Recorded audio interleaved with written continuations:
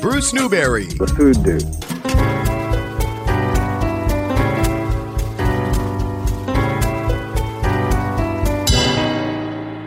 Well, we've been talking a lot about Italian-American eating, and at least one of our discussions centered around what is now considered gourmet food was standard fare, and one of our friends referred to it as peasant food, and much of it, or a bit of it, was grown in the backyard or in a nearby garden. The Italian Garden. That's the name of a movement. It is the name of a lecture that's coming to the University of Rhode Island, and it is the labor of love of Mary Minetti, who joins us on the line. Mary, nice to have you with us. Oh, nice to be here. Thank you, Bruce, for inviting me. We have memories of perhaps a family member or a neighbor who had a garden, and it went beyond, oh, I'm going to grow a few tomatoes or I'm going to raise a few flowers. It was a labor of love, and it was a way of life for these folks. And you had someone in your family who was the epitome of this. Tell us about your grandfather. Yes, my grandfather is, my paternal grandfather is the real inspiration for this project, although all of my other grandparents were Italian immigrants who gardened, but it was really my paternal grandfather, who was an immigrant from Sant'Angelo d'Alife in Caserta in the province of Campania, who gardened every day at my house, and I just adored him and tagged along behind him and learned about the garden and really came to know and admire his whole lifestyle, and really inspired the project that I do today. What did he grow? He grew all the classics that are grown in an Italian-American garden, several kinds of tomatoes. He grew eggplant, garlic, of course, several kinds of peppers, and a lot of greens, escarole, Swiss chard, the chicoria, the dandelion greens. But what I'm most nostalgic for is the fig tree that he grew. He grew a fig tree so he gardened at his house, but he would come every day to our house, which was a few miles away, and he would had a much larger garden because we lived more into the country. And there he had several fig trees and the very large garden that contained all those vegetables I just mentioned. Now, when we talk about growing those crops and those foods today, we speak fondly and use terms like heirloom. He didn't realize he was growing heirloom vegetables at the time, did he? No, they would have never recognized that word or many of the words we use today of sustainable and all the things that really do identify what they were doing. But they just were living the lifestyle that they knew and just doing what came naturally to them. They couldn't even imagine not doing it. It was, asking them, why do you grow a garden was like asking them, why do you breathe? Of course It really was. It really was. It was just who they were. And they got more out of it than any of us. I mean, you mentioned the eggplant, and I'm sure that those grew in proliferation, and you were giving them away at some point during harvest time. Exactly. But as much as there was bounty coming out of that garden, it really did as much for the psychology and the soul of the person who tended the garden, in this case, your grandfather. But many people who are listening to our chat here, Mary Minetti, have memories of a family member or a neighbor who tended a garden, and it was a way of life. Exactly. And yes, it was a whole lifestyle for them. It was beyond, we say way of life, and people may think, they were farmers or whatever. It wasn't the agricultural lifestyle. They didn't grow it to make money off of it. They grew it to eat, but they grew it to help themselves, and it was part of their being. Explain that part of it. Exactly. So these were immigrants that left lifestyle, very well connected to nature in the outdoors. If anyone's been to Italy, especially southern Italy, the beauty, the sun, So they grew up immersed. It was a hard lifestyle for sure. I mean, that's why they had to leave. There were some hardships there. But when they got to places like Pittsburgh and Providence, and they were in smoky mills sometimes, or Yeah. in coal mines, or in places that didn't remind them of home. So when they were in their garden, it was a chance to reconnect to the lifestyle that they had to leave behind.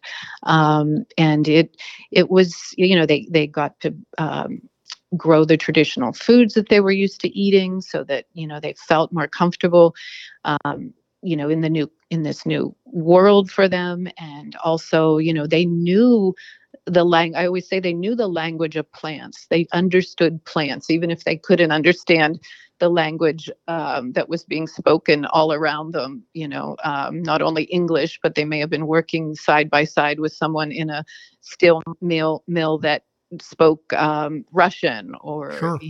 another. So it was a place to feel comfortable again, to feel to really be in their element. And this is what you are teaching and what you're involved in with this project, the Italian Garden Project. And an Italian garden, as you've described, is different from a garden. I mean, anybody can have a garden and grow a few roses or tomatoes or whatnot, but you're able to get across how the garden and the Italian garden comes alive and brings the gardener to life. Exactly. Yes. I mean, like we've talked about, it's a whole lifestyle. It's the seed starting in the early, the late winter, early spring, where the windowsills, I remember, were all lined up with, seeds, no fancy grow lights for these folks. So, they were just growing. And even now when I visit my Italian American friends, their upstairs bedrooms can be filled with plants that are started in sunny windowsills. And so, they were starting the seeds. They were then, planting and harvesting. And, it was a year-round way of life. And it gave them purpose and meaning, especially into their older years. I mean, after my grandfather retired, he garden full time, and it gave them a sense of purpose within the family, that he was still providing food for his family, and it gave him physical exercise. He was out in that garden, reaching down, picking, reaching up to pick figs and apples. And so it was a whole workout. So it was a way to keep them physically and mentally, and feeling, healthy and whole. And I think, and that's true for gardens for so many of us. I want to show how this way of life around the garden is so conducive to well-being and to health on so many levels.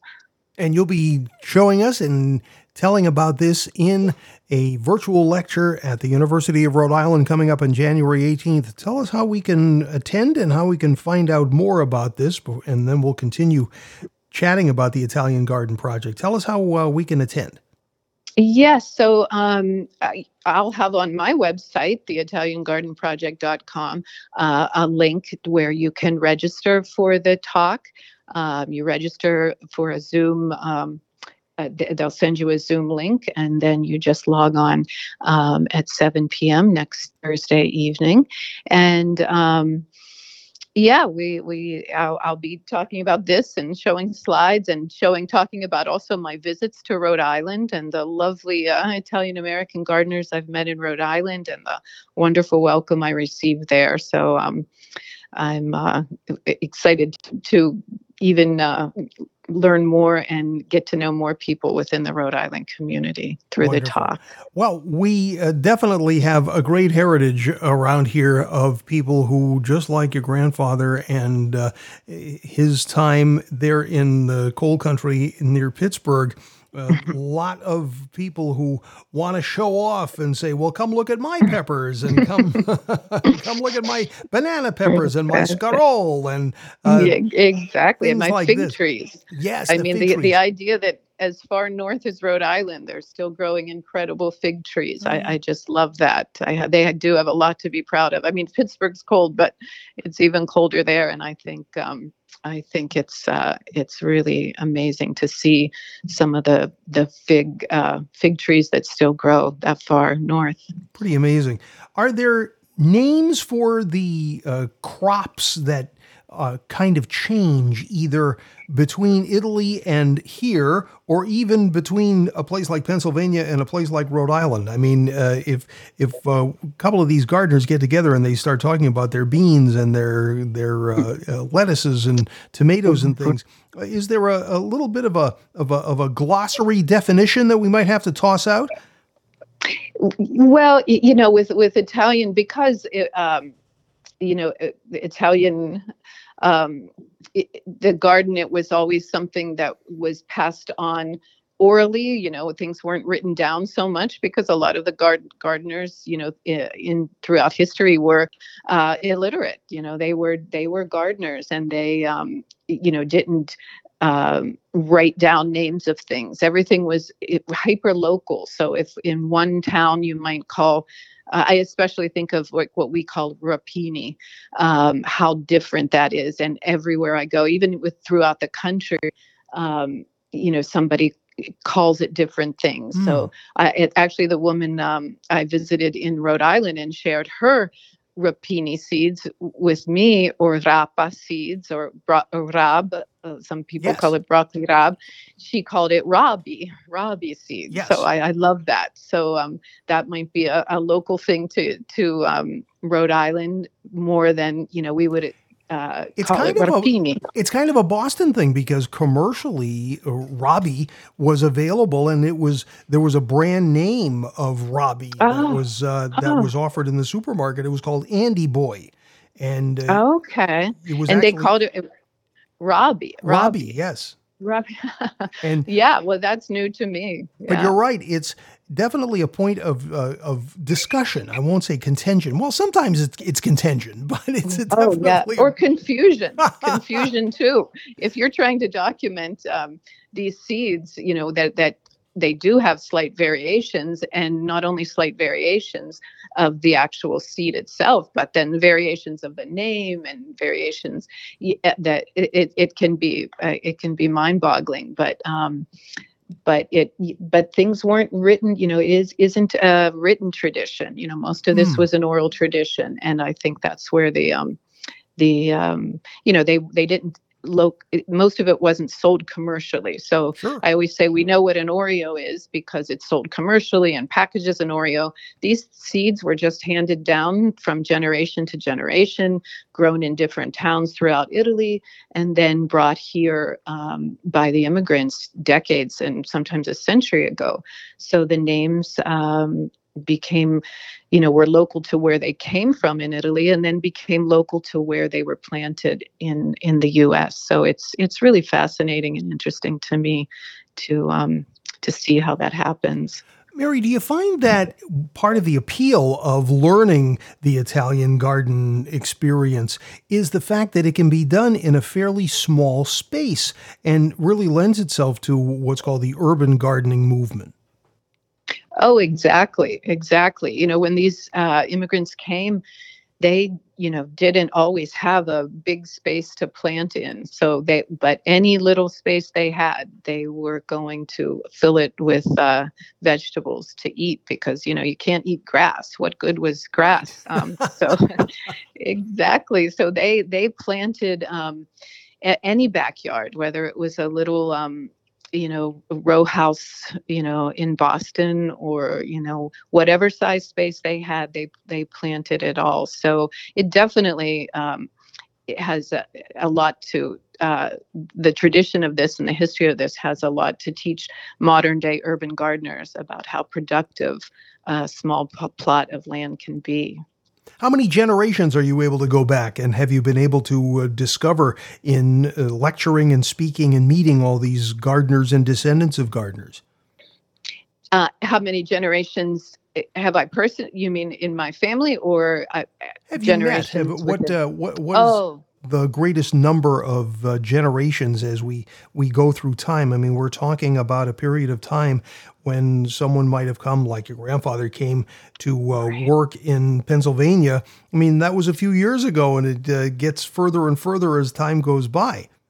Exactly, exactly. And I found that actually in California, I've spent a great deal of time in California, especially Northern California, researching Italian gardens. Although, many of us from the East don't think there's, any Italians out there on on the West Or Coast. at least We think not the heritage that we have back here. That's an excellent point. exactly, but there are generations who came out. It's interesting because in California, it's mostly northern Italians, Mm. and I find generations that go back to the late 1800s and seeds that have been brought over really early. We had more of the wave, right around 1900, even late 1800s here as well. But it's really interesting. I have seeds from California that were given to me by a gentleman from Sardinia that were brought to California from like the 1870s or something like that. So Mm. that's some of the oldest, that I have. That's amazing. And Yeah. on your website, you have some traditional Italian American vegetable gardeners, and you have some photographs of some of these men at work. And they're men. This was a man's project here, wasn't it? Well, it was, but the women were out there too when they could. The women were often cooking what the men brought in from the garden, but Yes. often like just the lovely woman I visited in Warwick, Rhode Island, Hmm. Erminia. She still maintains a garden, and still a big fig tree there. So a lot of times couples did it together, and then when one passes, they keep the tradition. They Oh, keep yes. the for really sentimental reasons because it helps them remember the loved one that passed that they gardened side by side with. So, but yeah, there are a lot of men who I think I'd love to see it because it was a way for these Italian men who had to be strong and sometimes these stoic types to be able to nurture and create, do these things that they didn't get to do so much in the outside world. They got to raise a tiny seed from raise a tiny plant from seed and create a different garden every year, almost like a painting. They were almost like a canvas that they would do. So I think it really brought out an aspect. Not that it wasn't hard work too; it was hard physical work, but I think there was a quality about gardening that really helped men feel more maybe well-rounded. That is an So excellent perspective. We look forward to hearing much more at Mary Minetti's lecture about the Italian Garden Project. It's a virtual lecture. It's through University of Rhode Island, and it's January 18th. And Mary, tell us again how we can be part of it and be there with you. yes, please register through my website at www.italiangardenproject.com, and you can do a simple registration and be sent the link, and then just click on it at 7 p.m. on next Thursday, January 18th, and join us. Excellent. And wherever you are within sound of our voice here, you can certainly participate via Zoom. Mary, great to talk to you. What a wonderful visit we've had, and we've gone back in time, and we're looking forward to hearing much, much more.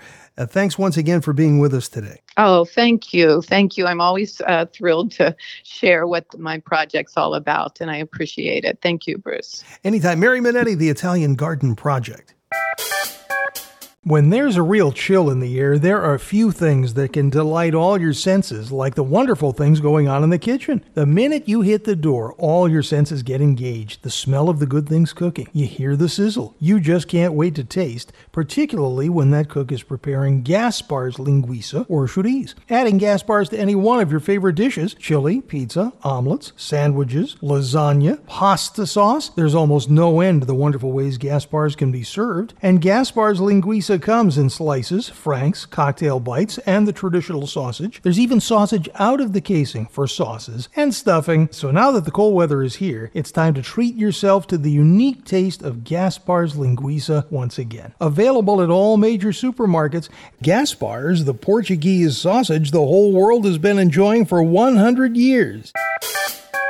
And today we're going to be making beef Braciole. That, of course, is Carmine, played by Jeremy Allen White from The Bear, the FX series, Golden Globe Award winning, and all that. And there are two kinds of people, those who watch it, binge watch it avidly, watched it avidly, and those who have no idea what I'm talking about. The Bear is one of those trendy series that you watch 14 episodes at a time, and it's been on for several seasons, and the plot is all about restaurants and food.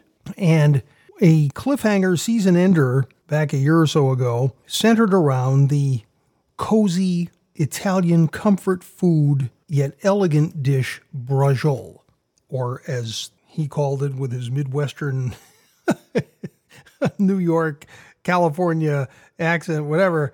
I don't know how he says it. I can't say it like that. Braciole. Have some Braciole. Thank you, Tony. We need Tony Soprano here. Braciole is an Italian-style roulade.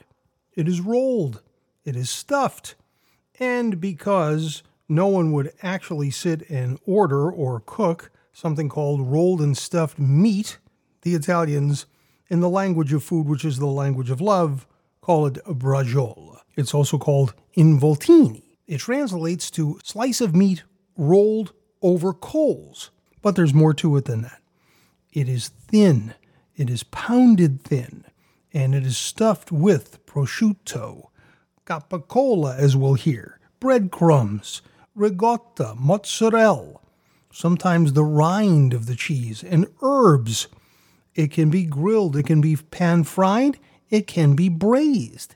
It is on very, very few restaurant menus. Pulcinella's has it, and Sammy calls it his father's recipe. It is braised in Sunday gravy, and it has its roots in Italian cuisine. It is a Sunday family dinner dish, and that was the plot point on The Bear. Now, it's having a moment, because The Bear won a Golden Globe, and everybody wants to get on the bandwagon and on the chuck wagon, and so no less than Food and Wine is on board with a Braciole. It's a perfect dish for a weekend project, a Sunday dinner, or when you're looking to make an impressive dish for guests. It is impressive. And it is suggested that it is seared and then cooked in the sauce. But as you're going to hear from someone who knows his way around Braciole, that's not necessarily the preferred way to do it. The wonderful thing about Italian cooking, and at the same thing, the exasperating thing about Italian cooking, is no two Italian cooks agree on anything. I suppose that no two cooks of any stripe agree precisely 100% about everything, which is why you can't copyright a recipe. But this recipe is from Marianne Williams, a test kitchen professional for the publishing company that publishes Food and Wine for a long time, many years. This was from the Food and Wine Test Kitchen. So this is done by at least one pro. And you take flank steak that has been butterflied and pounded to a 1/4 inch thickness of its life. And then you layer it with prosciutto, top it with toasted panko crumbs, building layers with pine nuts, a layer of minced garlic, a layer of fresh parsley, 2 types of cheese, Parmigiano Reggiano and Pecorino Romano. And you layer and layer and layer. And then you're going to roll it and it's going to become this wonderful roll secured with twine or with toothpicks. And I think in the bear, Carmi secures it with some kind of a pick or a spear of some type. And then you sear, says Food and Wine, in a brazier or Dutch oven until browned all over. And then you braise it in the tomato sauce, at least with this recipe. And you cook it very gently and very slowly. You slice it into medallions. It looks so impressive. It is amazing. Nothing like Braciole. Braciole. Boom. Take it outside, fellas. Ice cream makes every day special. We know that. Look who you're talking to. Island Homemade Vermont Ice Cream. And at our cafe at the Scoop Shop at Island Homemade Vermont Ice Cream, every day is special. Every Monday is Milkshake Monday. A milkshake for $5. Every Tuesday is Teaser Tuesday. It's a teaser scoop for $2. Every Wednesday is Waffle Cone Wednesday. Get $1 off a small or large cone. Thursday, we float. Special price on all our floats. To float you into the weekend. We're here every day from 7 to 7 with scoops and soups, cones and coffee. Come on in any day. Come on in every day. The Cafe at Island Homemade Vermont Ice Cream Scoop Shop, Williston Road at 21 Commerce Street. We're here in the Dave's Marketplace Broadcast Bistro, and we've been talking about Braciole. That's the only way I can say it. I can't say it like Jeremy Allen White says it in The Bear, but then again, I'm not as well-traveled as he, nor a Hollywood actor. So, the Braciole is having a moment thanks to The Bear. And The Bear is having a moment thanks to the Golden Globes. It won Best Comedy Series. I didn't even realize it was a comedy. And Jeremy Allen White and a few of the other actors won. And it is a very engrossing and compelling show to watch. It's great to binge. The food shots are amazing.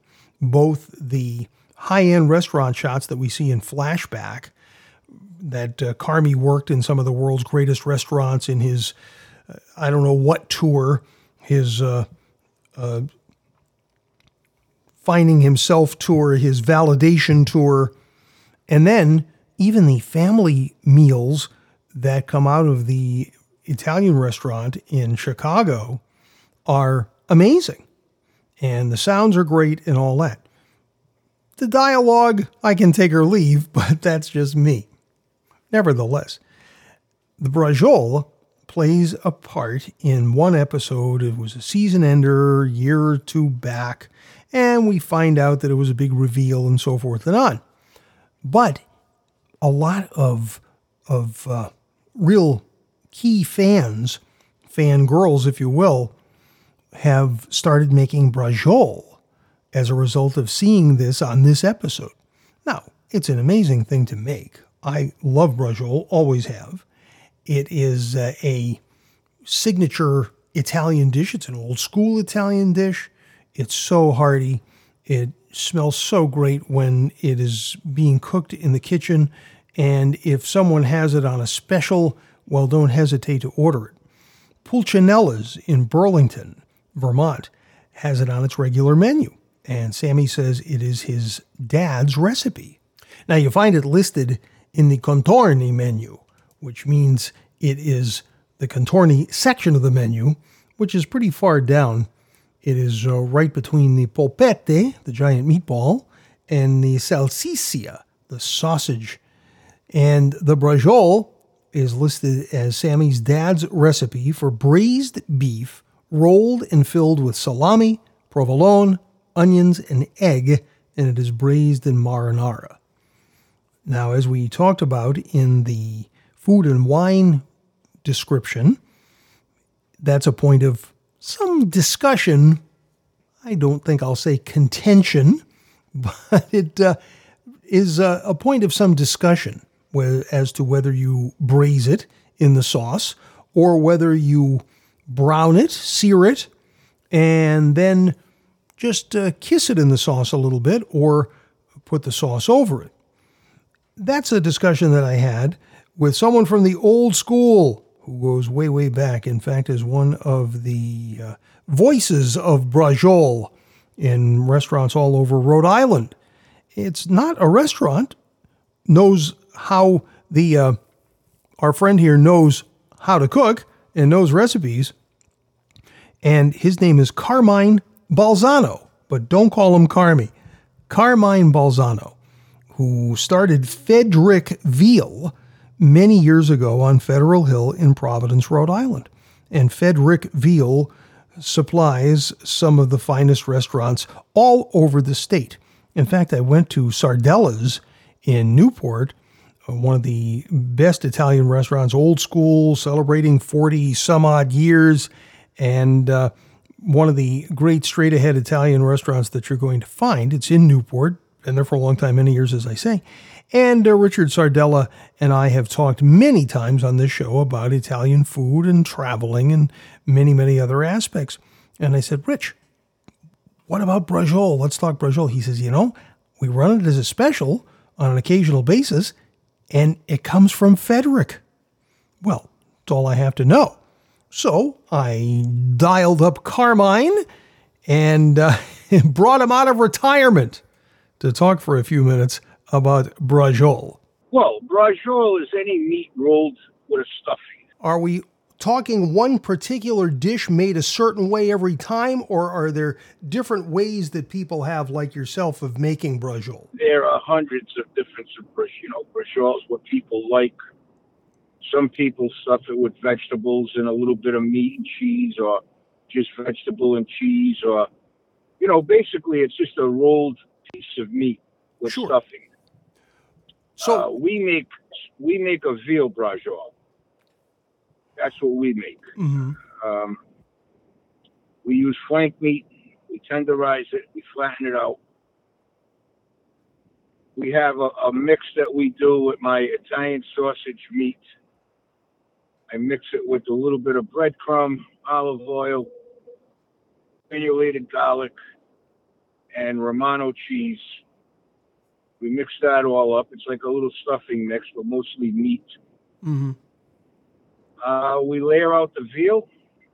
We put we use sweet carbogol. We layer the sweet carbogol on the veal. We press the meat, the stuffing mix, onto the sweet carbogol. We sprinkle a little bit of shredded mozzarella, and we roll it up. And that's it. A very simple dish. How are you going to cook that, Carmine? Well, some people, you can pan fry them or you could bake them. I like to brown them in a pan and then finish them off in the oven. Mm-hmm. And I don't like putting it in a sauce. I like putting the sauce over it when I'm serving it, versus the old style beef bracioles. I used to cook it right in the red gravy. Right. I still call it gravy. I'm sorry, but yeah, that's okay. We know what you're talking about. The beef braciole and even the pork braciole. Most people in the old style is just you lightly brown them and then let them finish in the gravy. Let it soak up in the gravy, then all you taste is the gravy. So yeah. I like to cook it. Personally, I slice it, put it over my pasta or just in a casserole dish, whatever, and then sprinkle the gravy over it when I'm serving it. Right. It's very impressive. That's how I do it. Yeah. Was it one of those dishes, Carmine? Now you make yours with veal, but it is made with beef. Was it one of those things where you had to start out with a cut of beef that wasn't the most expensive, and so you had to do something special with it? Is that how it kind of started? Well, yeah. The old, most of our good foods today used to be all peasant food. Sure. And, because I've been in the meat business, my grandfather had a meat market, and we used to serve, everything, the old timers, the woman that used to come in every day and do their shopping every day, the cold cuts for their husband's lunch the next day and whatever meat they're going to serve that night. And they would shop every day. And then they would buy all the least. And they made them good. And Braciole was one way to make a cheap piece of meat that had, chewy or whatever. And you pound it, roll it, stuff it, and you cook it in the gravy, and that tenderized it. Yeah. So, yes, it's an old-style peasant food. Just like we go to the restaurants now and we pay for beans on our bread. Right. You know, you know what I'm saying? I mean, I do. That was something I had to eat on stale American bread. Yes. Now You we know, call it. they toasted it. Now whatever they call it now. They get $25 for it. It's true. You're absolutely right. What's so impressive about the Braciole is that you can keep building it and layer upon layer upon layer and put a whole lot of different things into it, and so it becomes really something special and something fancy. And no wonder nowadays, Carmine, we have Braciole winning awards on award shows. The episode of The Bear that featured Braciole just won a Golden Globe. So I think it's come a long way. You know, it's funny you mentioned this show. My wife watched that show last night, the awards. Yeah. And she asked me if I had seen the series, The Bear.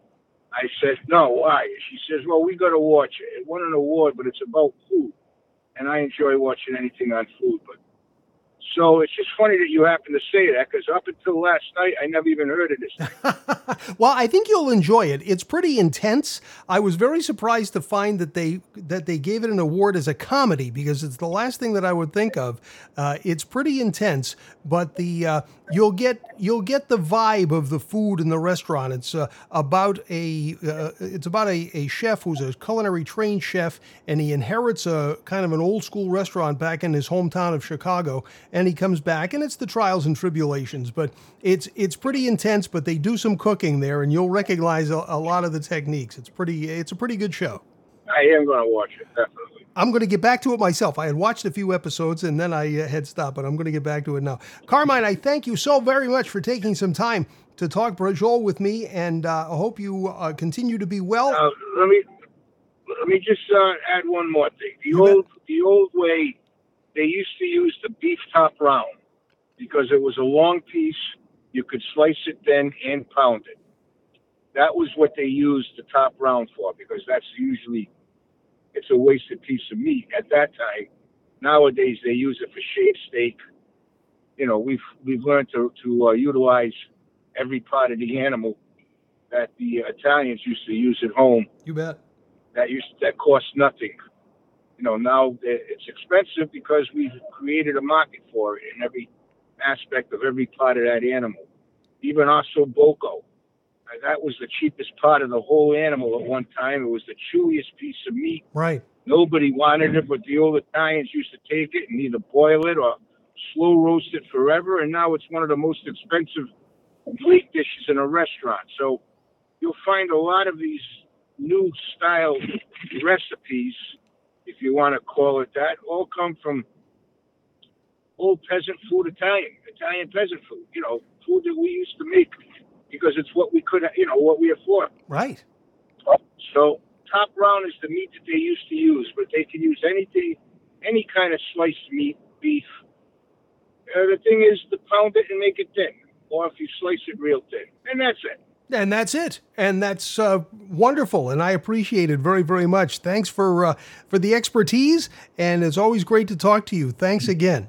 You're welcome, Bruce. Anytime. All right, Carmine. Take good care. Food Dude Bruce Newberry.